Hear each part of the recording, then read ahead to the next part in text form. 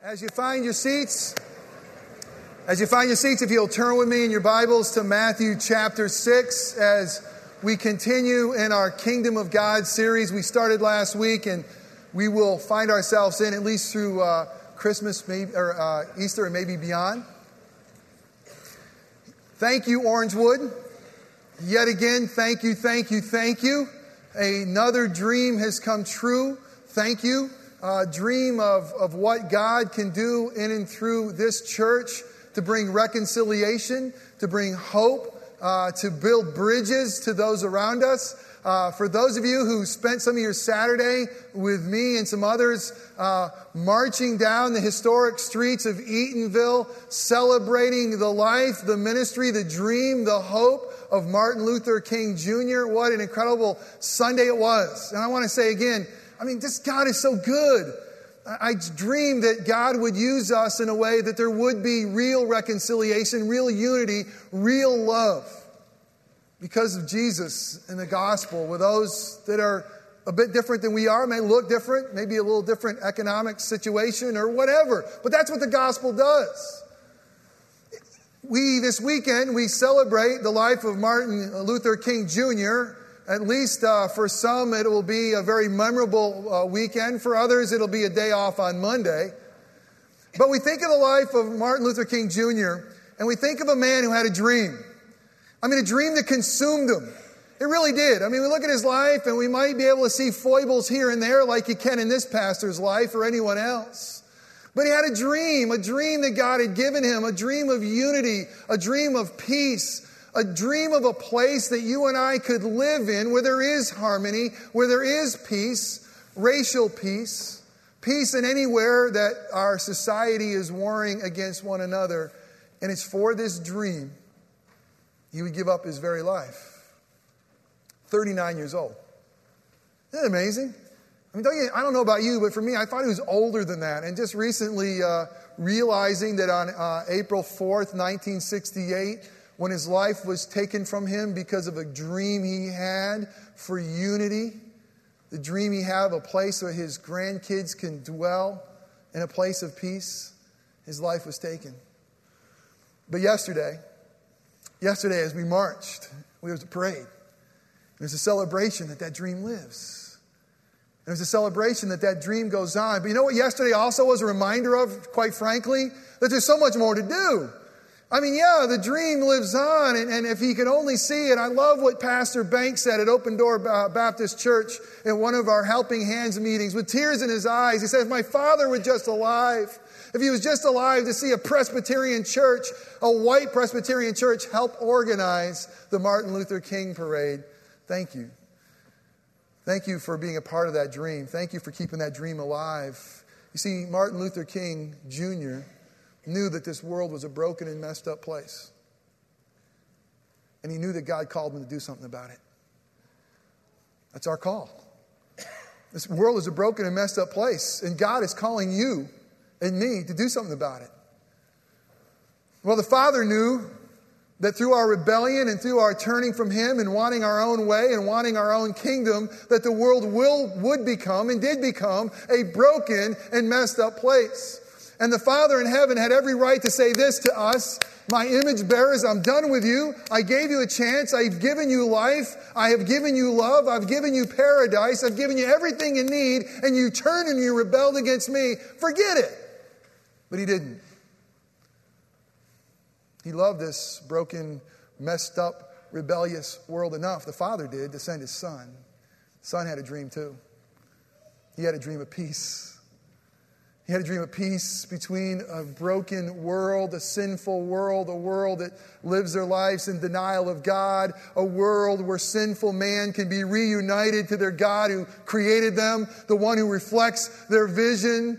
He had a dream too, and He would come, He'd leave heaven, and He would be sent by the Father to come and to rescue us. And He too would give His life for this dream.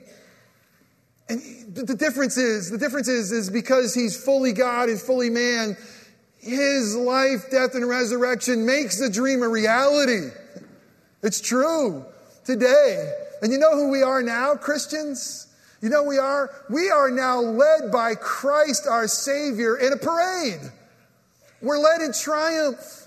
He leads us as our warrior and as our king who's defeated all his and our enemies. We now have new life in Christ. We've now been washed in his blood, clothed in his righteousness. We're his. The Father will never change his mind about us. He's ushered us into the Father's presence. And every day is a parade. Every day. Oh, I know. There's times it feels like it's raining on our parade. And there's times that we still hurt and we're not home yet. But truthfully, Christian, every day is a parade because we're being led in triumph by our King who died for the dream and made it a reality. And now we live for his kingdom. You see, there's kingdoms in conflict. It started once man rebelled, and Jesus came and he announced that he was bringing with him a kingdom. He called it the kingdom of God. He called it the kingdom of heaven. He called it the gospel of the kingdom. He said it's so important that this kingdom should be the first and foremost of all the things we pursue. He said it's so important that this kingdom is worth so much more than all that we have that we should be willing to sell everything to get it. This kingdom is so important. He says that we should pray for it. And that's where we find ourselves today. Last week we began the Lord's Prayer. We started this kingdom series by starting off by saying it all starts with a relationship with Father. And it's still true. You see, until you have the right relationship with Father, you can't fully understand this kingdom, Father's kingdom. It's true in our earthly lives. I mean, right now, if you have a strained relationship with Father, that's going to affect the way you see the rest of the world. And last week, we went to God's Word, and we realized that Jesus taught his disciples to pray, not the whole world, not those who didn't know him. He taught the disciples to pray some incredible words. Our Father who art in heaven, hallowed be thy name. Who in the world has the right to call him Father? Is it our right just as image bearers we looked at last week? No. The only ones who can call him Father are those who embraced his Son as Savior. And by God's grace, those of us who he's given the gift of faith and the ability to see Jesus as Savior, we now have this incredible position, to position with the Father. You ready for this? If you hear nothing else, hear this. If you're in Christ, you can call God Father. And because of that, it's an incredible position that we have of family with one another. Because who is he? He's our Father, right? I mean, we got to care for one another because he's our Father. Just not my Father. He's your Father, believer too. But not only do we have this now new position, we have new power because guess where our Father is? Our Father is in heaven. And Psalm 115:3 says this, he does whatever he pleases because you know what? He's God. And we have a God who we can now call Father through his Son, Jesus Christ. Not only that, we have power in him. We now can do all things through Christ. So the unbelievable unpacking of this Lord's Prayer, realizing who we are in Christ, we realize the position, our Father, with him, with one another, the power, who art in heaven, and hallowed be thy name. We also realize our life has purpose. We now have a purpose to bring him glory. You see, we can do now what God created us to do. Reflect who he is. Bring him glory. Bring him pleasure. Be his ambassadors. There's more about that. And so with that in mind, for those of us by God's grace who can say Father, who have this power, have this position, have this calling, look what he says to us to do in Matthew 6 as the prayer continues to fold. So turn with me in your Bibles. It's also listed in this new handy-dandy 3-hole punch outline. You can follow along with that for no additional charge. Right here. The scripture verses will be there as well. Again, we'll give you a binder tonight if you come back. We might even give you one next week. But our hope and prayer is that you'll take notes. And really, this kingdom stuff is so important for us to get. We're trying to give you every resource we can for you all to get it. So let's read God's holy and inerrant word together in Matthew 6. We're going to read 9 and 10, part of the Lord's Prayer. We're also going to skip to Luke's Gospel, Luke 4. Look at 43 and what Jesus has to say there about the kingdom. God's word. Jesus says, pray then like this. Our Father in heaven, hallowed be your name. Your kingdom come, your will be done on earth as it is in heaven. Let's skip to Luke chapter 4. Jesus has just preached his first sermon to his home synagogue. Sadly, mixed results. They wanted to kill him. And now he moves on. And he says these words in Luke 4, verse 43. But Jesus said to them, I must preach the good news of the kingdom of God to the other towns as well, for I was sent for this purpose. Let us pray together. Oh, Father God, I know, like your Son, my Savior, that I too must preach the kingdom of God. And yet, Father, I am so painfully aware of how inadequate I am to do so. For I am a rebellious, broken sinner who often lives for his own kingdom and ignores yours. But yet, Father, your kingdom must come, the kingdom of your Son, Jesus. So we ask that you would do that which only you could do, that you would speak, that you, through the Spirit of Jesus, would preach the kingdom of God afresh this morning. Father, open up our ears to understand this kingdom and to hear our King's voice. Father, open up our minds so that we can understand what this kingdom means to us. Father, soften our hearts, find them pliable in your hands, reshape them to understand that Jesus is King of Kings and Lord of Lords. May he find his throne there. Father, may we not be a people who profess to be yours on our lips, but we walk in a manner that denies you. Father, would you shed light to our feet through the preaching of your word so that we truly can walk in a manner worthy of our King and his kingdom. And God, we ask that you and you alone receive glory and we receive great challenge. And it's in Christ's name we pray. Amen. My brothers and my sisters, this world is a messed up and broken place. And God wants you and he wants me to do something about it. And that is what we are. That is our calling as Christians. That Jesus has come to rescue us and come and make reconciliation for us through Jesus Christ so that we can have peace with God. But there's so much more than that. You see, if you're here today and you can say, our Father, if you're here today and you're his, God has called you to make a difference in the world. God has called you to bring peace to this world. He's reconciled us to himself so that we would be the light of the world. So that we would be a city on a hill that cannot be hidden. So that we really would bring change. So we'd have a dream. So that Central Florida and the world would be changed into the kingdom of God. And you know, I just got to be honest with you. Most of my life, I don't believe it can happen. I mean, I read his word and I know that he's called us and he's called us to himself. And he's now saying, okay, church of God. Okay, now those of you who are a royal priesthood, those of you who are a holy nation, those of you who are a people called out of darkness into light, transform your community into the kingdom of God. Bring shalom, bring peace to wherever there is brokenness. Our world is completely shattered by sin in every facet, everything we look at. Not just spiritually, certainly it starts there, but politically, economically, socially. Sin has ripped holes in the fabric of society, and now God has called us as agents of change, as agents of peace, to go and to weave fabric of society, to bring the kingdom of God to Central Florida. We can't do it on our own, but that's our call through the power of the Holy Spirit. And again, it begins with our relationship with Father. It begins there. Because we can't bring any change to the world if he doesn't first bring change to us. And if we're still not able to call him Father through the work of the Son, we can't have any impact on the world that's positive. So let's begin there by realizing that, again, it starts with Father. But once through the work of Christ that we are able to call him Father, God through the work of Jesus, unbelievably, we were so rebellious. We had such our own kingdom. We wanted to do such our own thing.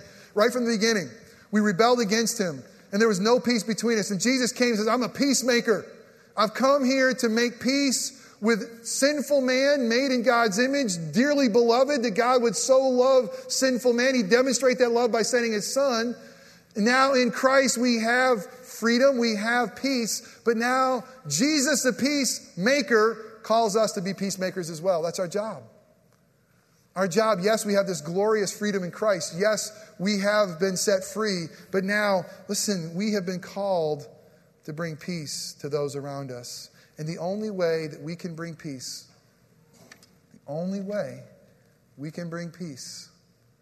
is for Christ's kingdom to come. Jesus knew it. So Jesus said to us, he said, listen, when you pray, I want you to do this. I want you to turn your attention to Father, and I want you to be just absolutely blown away with the reality that you can call him Father. Don't forget, it's family, our Father. Don't forget how holy his name is. Don't forget that he's in heaven, and he's different than us, and he's completely separate from creation. But pray for his kingdom. Pray above all things that his kingdom would come, that his will would be done on earth as it is in heaven. Okay, now here's the deal. This is not in your notes, but you want to write this in your notes. What is the kingdom of God? Because we got to define our terms. We can preach on this the whole time. If we don't define our terms, we're in trouble. What is the kingdom of God? Because you're going to see in the next several months that it is a central theme, not only of the New Testament, of all of the Bible. What is this kingdom of God? And here is a definition that I'll be working from. You ready? It's the rule and reign of God. It's the rule and reign of God on earth as it is in heaven. It's the rule and reign of God on earth as it is in heaven. Now let me tell you, this has always been God's intention for heaven and earth. That his rule and his reign would be the same in heaven as it is on earth. Remember, if you go way back to Genesis and how God has made us in his image, he's made us to know him, love him, walk with him, hang out with him in the garden in the cool of the day. He made paradise, a place we call Eden, a place that was perfect, that God's rule and God's reign was in perfect harmony with us. God created us, listen, God created us to be under his authority. God created us to be under his authority. It's his plan from the very beginning. But not only that, God has created us with authority. He's created us unbelievably to reign for him. When he made paradise and he made Eden, he made a place where God and man can dwell together. He says, now listen, go to all the earth and make it Eden. Make it paradise. Make this whole earth a place where God's rule and reign is seen. And I'm going to use you to go and get it done.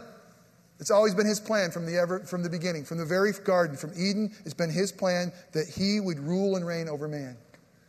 And we looked at the very end of the book, and it's the eschaton, the second coming of Christ, and you know what we see? Perfect rule and reign of God on heaven and earth. That's it. So we know at the beginning of the story, it was perfect. We know the end of the story, it'll be perfect. And now we live in between this two times and the end times, and it's not perfect. The rule and reign of God is not perfect here on earth. But he says to us, now you and I are the agents to advance Christ's kingdom. Isn't that unbelievable? We are the ones. We are the A plan. We have been created under his authority. We have been recreated with Christ, given great authority, and both are incredibly important. You'll see more in just a moment. My brothers and sisters, what this means for us in a real practical term is this. God has created us to submit to him. He's created us to obey him. He's created us to look to his word as our rule and our guide. He's created us to walk in the Holy Spirit and the fruit of the Spirit. He's created us to live our lives prostrate before him and bow to him as King of Kings and Lord of Lords.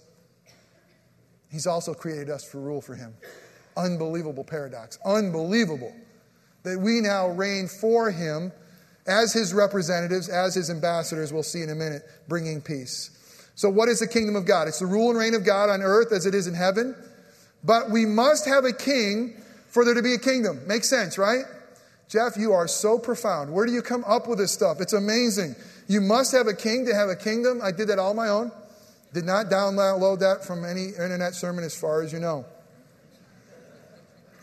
You must have a king to have a kingdom, but who is our king? And really, let's ask the question, what in the world is a king? What's a king? Think about it. What's a king to you?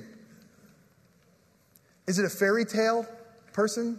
Is it some person that when you read to your children, there's a king in the story and he's noble and he's got a cool dress or a cool garb and maybe he has a sword? I mean, what's a king to you?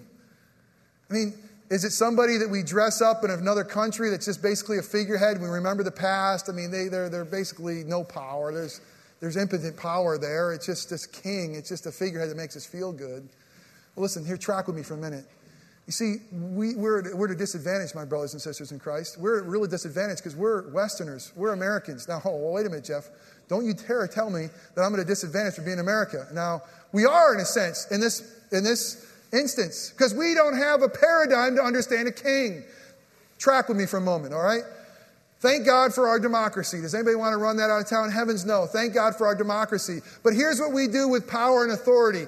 We give it very limitedly away. We really do. As a matter of fact, we don't want one person, one branch of government to have too much power. We're so afraid of having one thing, one person, one ruler with ultimate authority that we have separated them into different branches. As a matter of fact, we give power so limitedly, even to a president, that if we don't like him, we're not going to have him back. If he's not doing my will, if he's not doing the right thing, if he's not working, he is not going to get my vote. If we really don't like him, if we really are upset with him, you know what we do? We get rid of him. We impeach him. You see, we don't have the understanding of a king. And yet, if we don't have an understanding of a king, it's going to hurt us because the kingdom motif, the kingdom story is throughout the Bible. That God has created us for a godly king. We are to submit to a godly king. But what does that mean? Well, a king, what is a king? It's a chief ruler. It's someone who's sovereign. Someone has supreme authority. Someone who has supreme authority. Is that Jesus in your life? You see, we have such a hard time understanding this king because we don't have this paradigm. But not only that, we have some other things against us. Let's keep moving along. God has made us to be ruled by a godly king. That is how we were wired. That's his intent from day one, from way back in the garden. It'll be the same when we're with him for 10,000 years.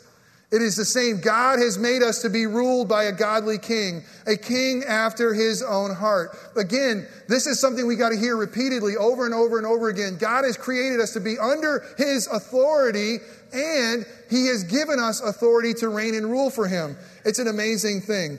Now, here's what we're going to do. I want you to fasten your seatbelts, and please give me permission to take you on a very quick Old Testament survey.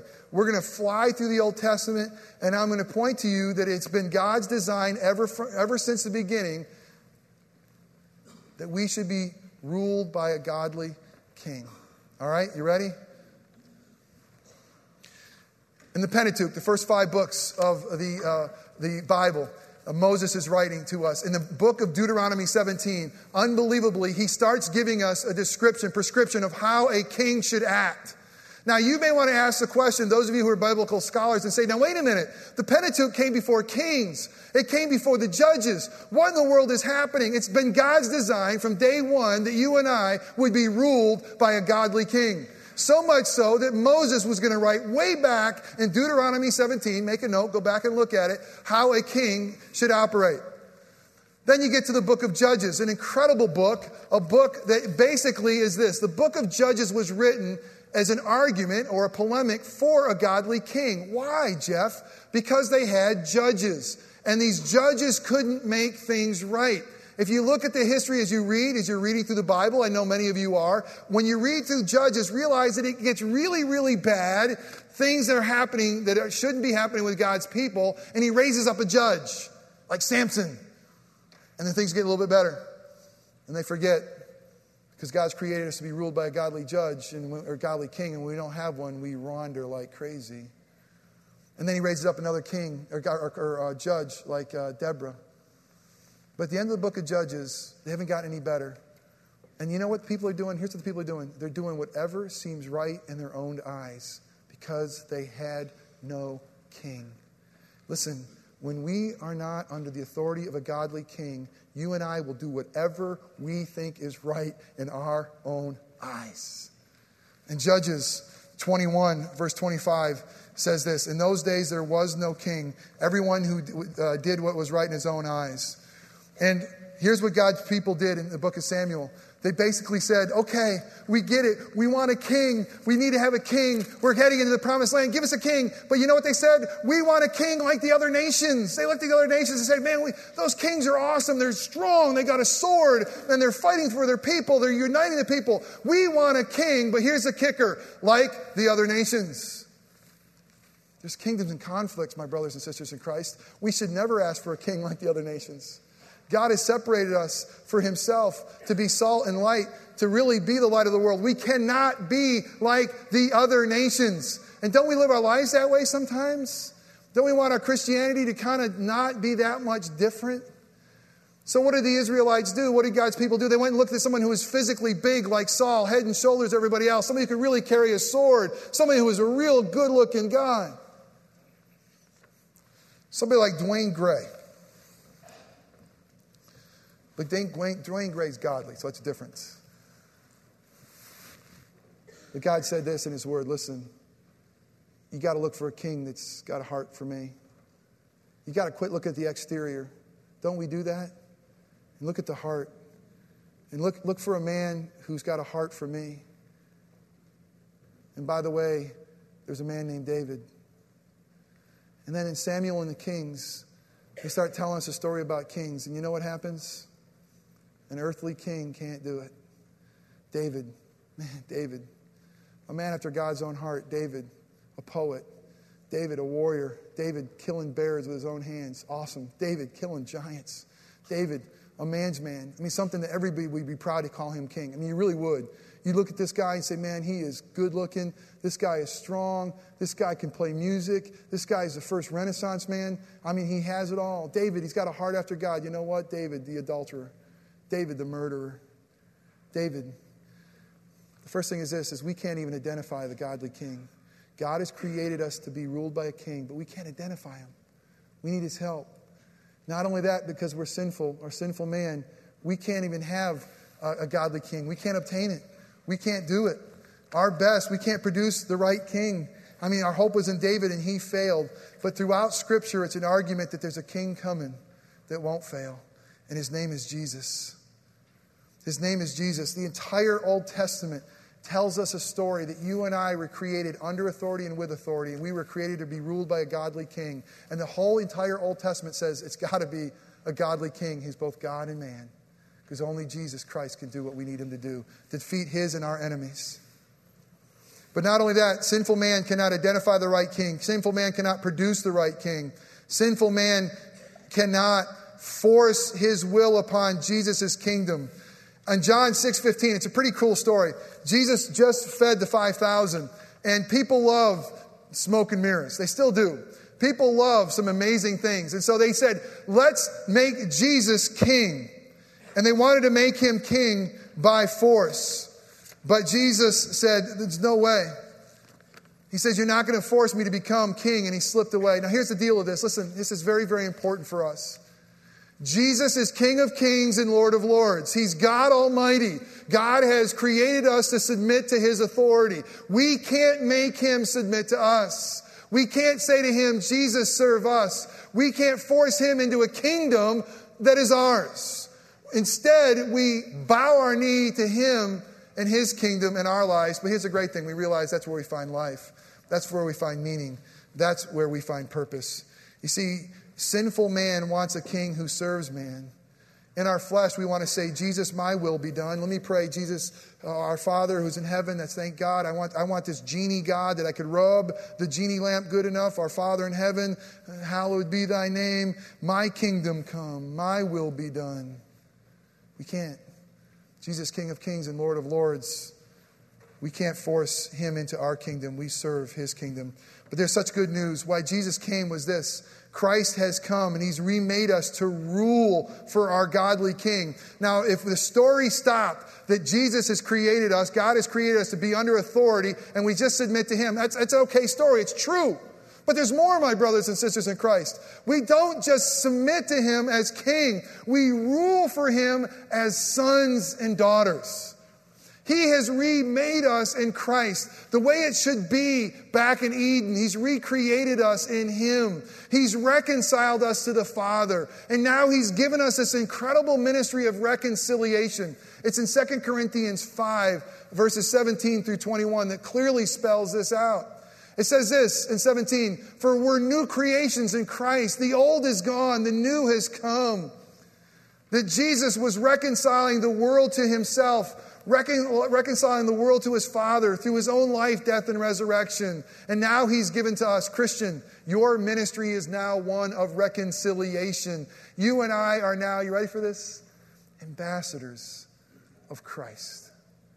As though God were making His appeal through us. We are ambassadors for Christ. This week I was able to see a sneak preview of a movie coming out that you got to see. It's an awesome movie. It's phenomenal, fantastic, and really, really good. It's called Amazing Grace. It's going to be released in February. It's the story of a gentleman by the name of William Wilberforce. William Wilberforce, easy for me to say, lived in the 17th and 18th century. And he fought his whole life in Parliament, eventually succeeding to abolish slavery. It was a dream that consumed him. It haunted him. As a matter of fact, John Newton once was blind and now see, the Amazing Grace guy. He is a true character in the story. His life intersects Wilberforce's life. And there's a scene in the movie that was very poignant, that Orangewood, I just hope we can get it. He had been enlightened. He understood now that Jesus was Savior. And through the light of Christ, he was seeing the whole world differently. Doesn't that happen? And he was wrestling internally with what he should do. And he was wrestling, should I go serve God as a minister or should I go into Parliament? Should I be a politician or a minister? Talk about a guy that needed some serious help or counseling. Those are the two things he was talking about. A friend pulled him aside and said this, no, listen, if we get this, Orange, we get this, we can track with this kingdom. He says, do both. Do both. I mean, what has God called you to do? Steve, you're an ambassador of Christ. I know you sell used cars, but you're an ambassador of Christ. Do both. Do them as well as you can do it. Mike, you're an ambassador of Christ, and you're insurance. Do both for the glory of God. Tony, you're an ambassador of Christ as a salesman. Do it. Les, as a CPA, as educators, as whatever God has called you to do it for the glory of Christ, to bring reconciliation. Because God has called us to be His ambassadors, to serve Him. See, we are recreated in Christ to bring this message of reconciliation to a broken and messed up world. Scripture tells us in 2 Corinthians 5:21, Paul says, listen, I implore you on Christ's behalf, be reconciled to God. And here's the beauty of the gospel, my brothers and sisters in Christ. You ready for this? We aren't called to serve Him as slaves. We're called to reign for Him as sons. Think about that. We're not called to serve Him as slaves. We're called to rule and reign and bring the kingdom of God as sons and His daughters. That's the gospel. And that is what the gospel of the kingdom has done. It makes us ambassadors of Christ. God, I don't know the foolishness of God that He would do this, but He wants to make His appeal through Orangewood, through us, through your life. And He wants to use us to march in parades and live our lives saying that we can call out Father, and the kingdom of God can come in its fullest as we realize who we are in Christ. Are you living as Jesus is King? Because I got to also tell you that we live in a society that has a hard time understanding this kingdom stuff. And a lot of times we want Jesus to be more of a therapist for us. A lot of times we want Him to be more of just a friend or a husband or a brother.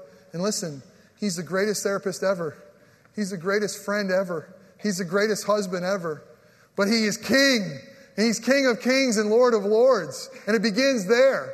Have you taken Jesus as Savior and just bowed to Him? Because until you do, you're not a part of this kingdom. And you cannot get it.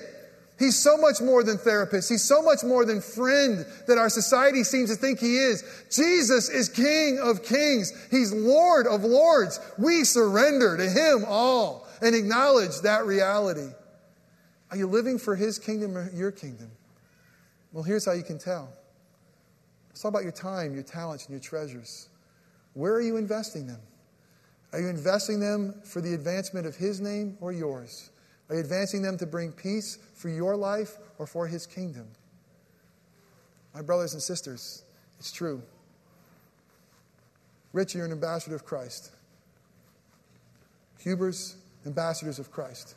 Unbelievably, Luke, Megan, you're ambassadors. God wants to make his message through you. He does. David wants to use you as an ambassador of Christ. Nancy, Steve, reconciliation through you, through you, through you. Reconciliation, changing the world through a used car salesman. Are you kidding me? Brian, Ryan, Mr. Moore, Barbara May. You're an ambassador. Destiny, you're an ambassador. It's amazing, isn't it? Stephanie, he wants to make the world different through you. Ken, he wants the kingdom to come through your life. Jonathan and Amy, through you, the kingdom can come. Even the Soulards. What a credible message. When Jesus becomes king, and we realize that we are his ambassadors, that he wants to make his appeal through us and make all things new. Orangewood. We've been made under his authority, but given great authority as sons. Let us shine for him. Let us pray. Now, Father God,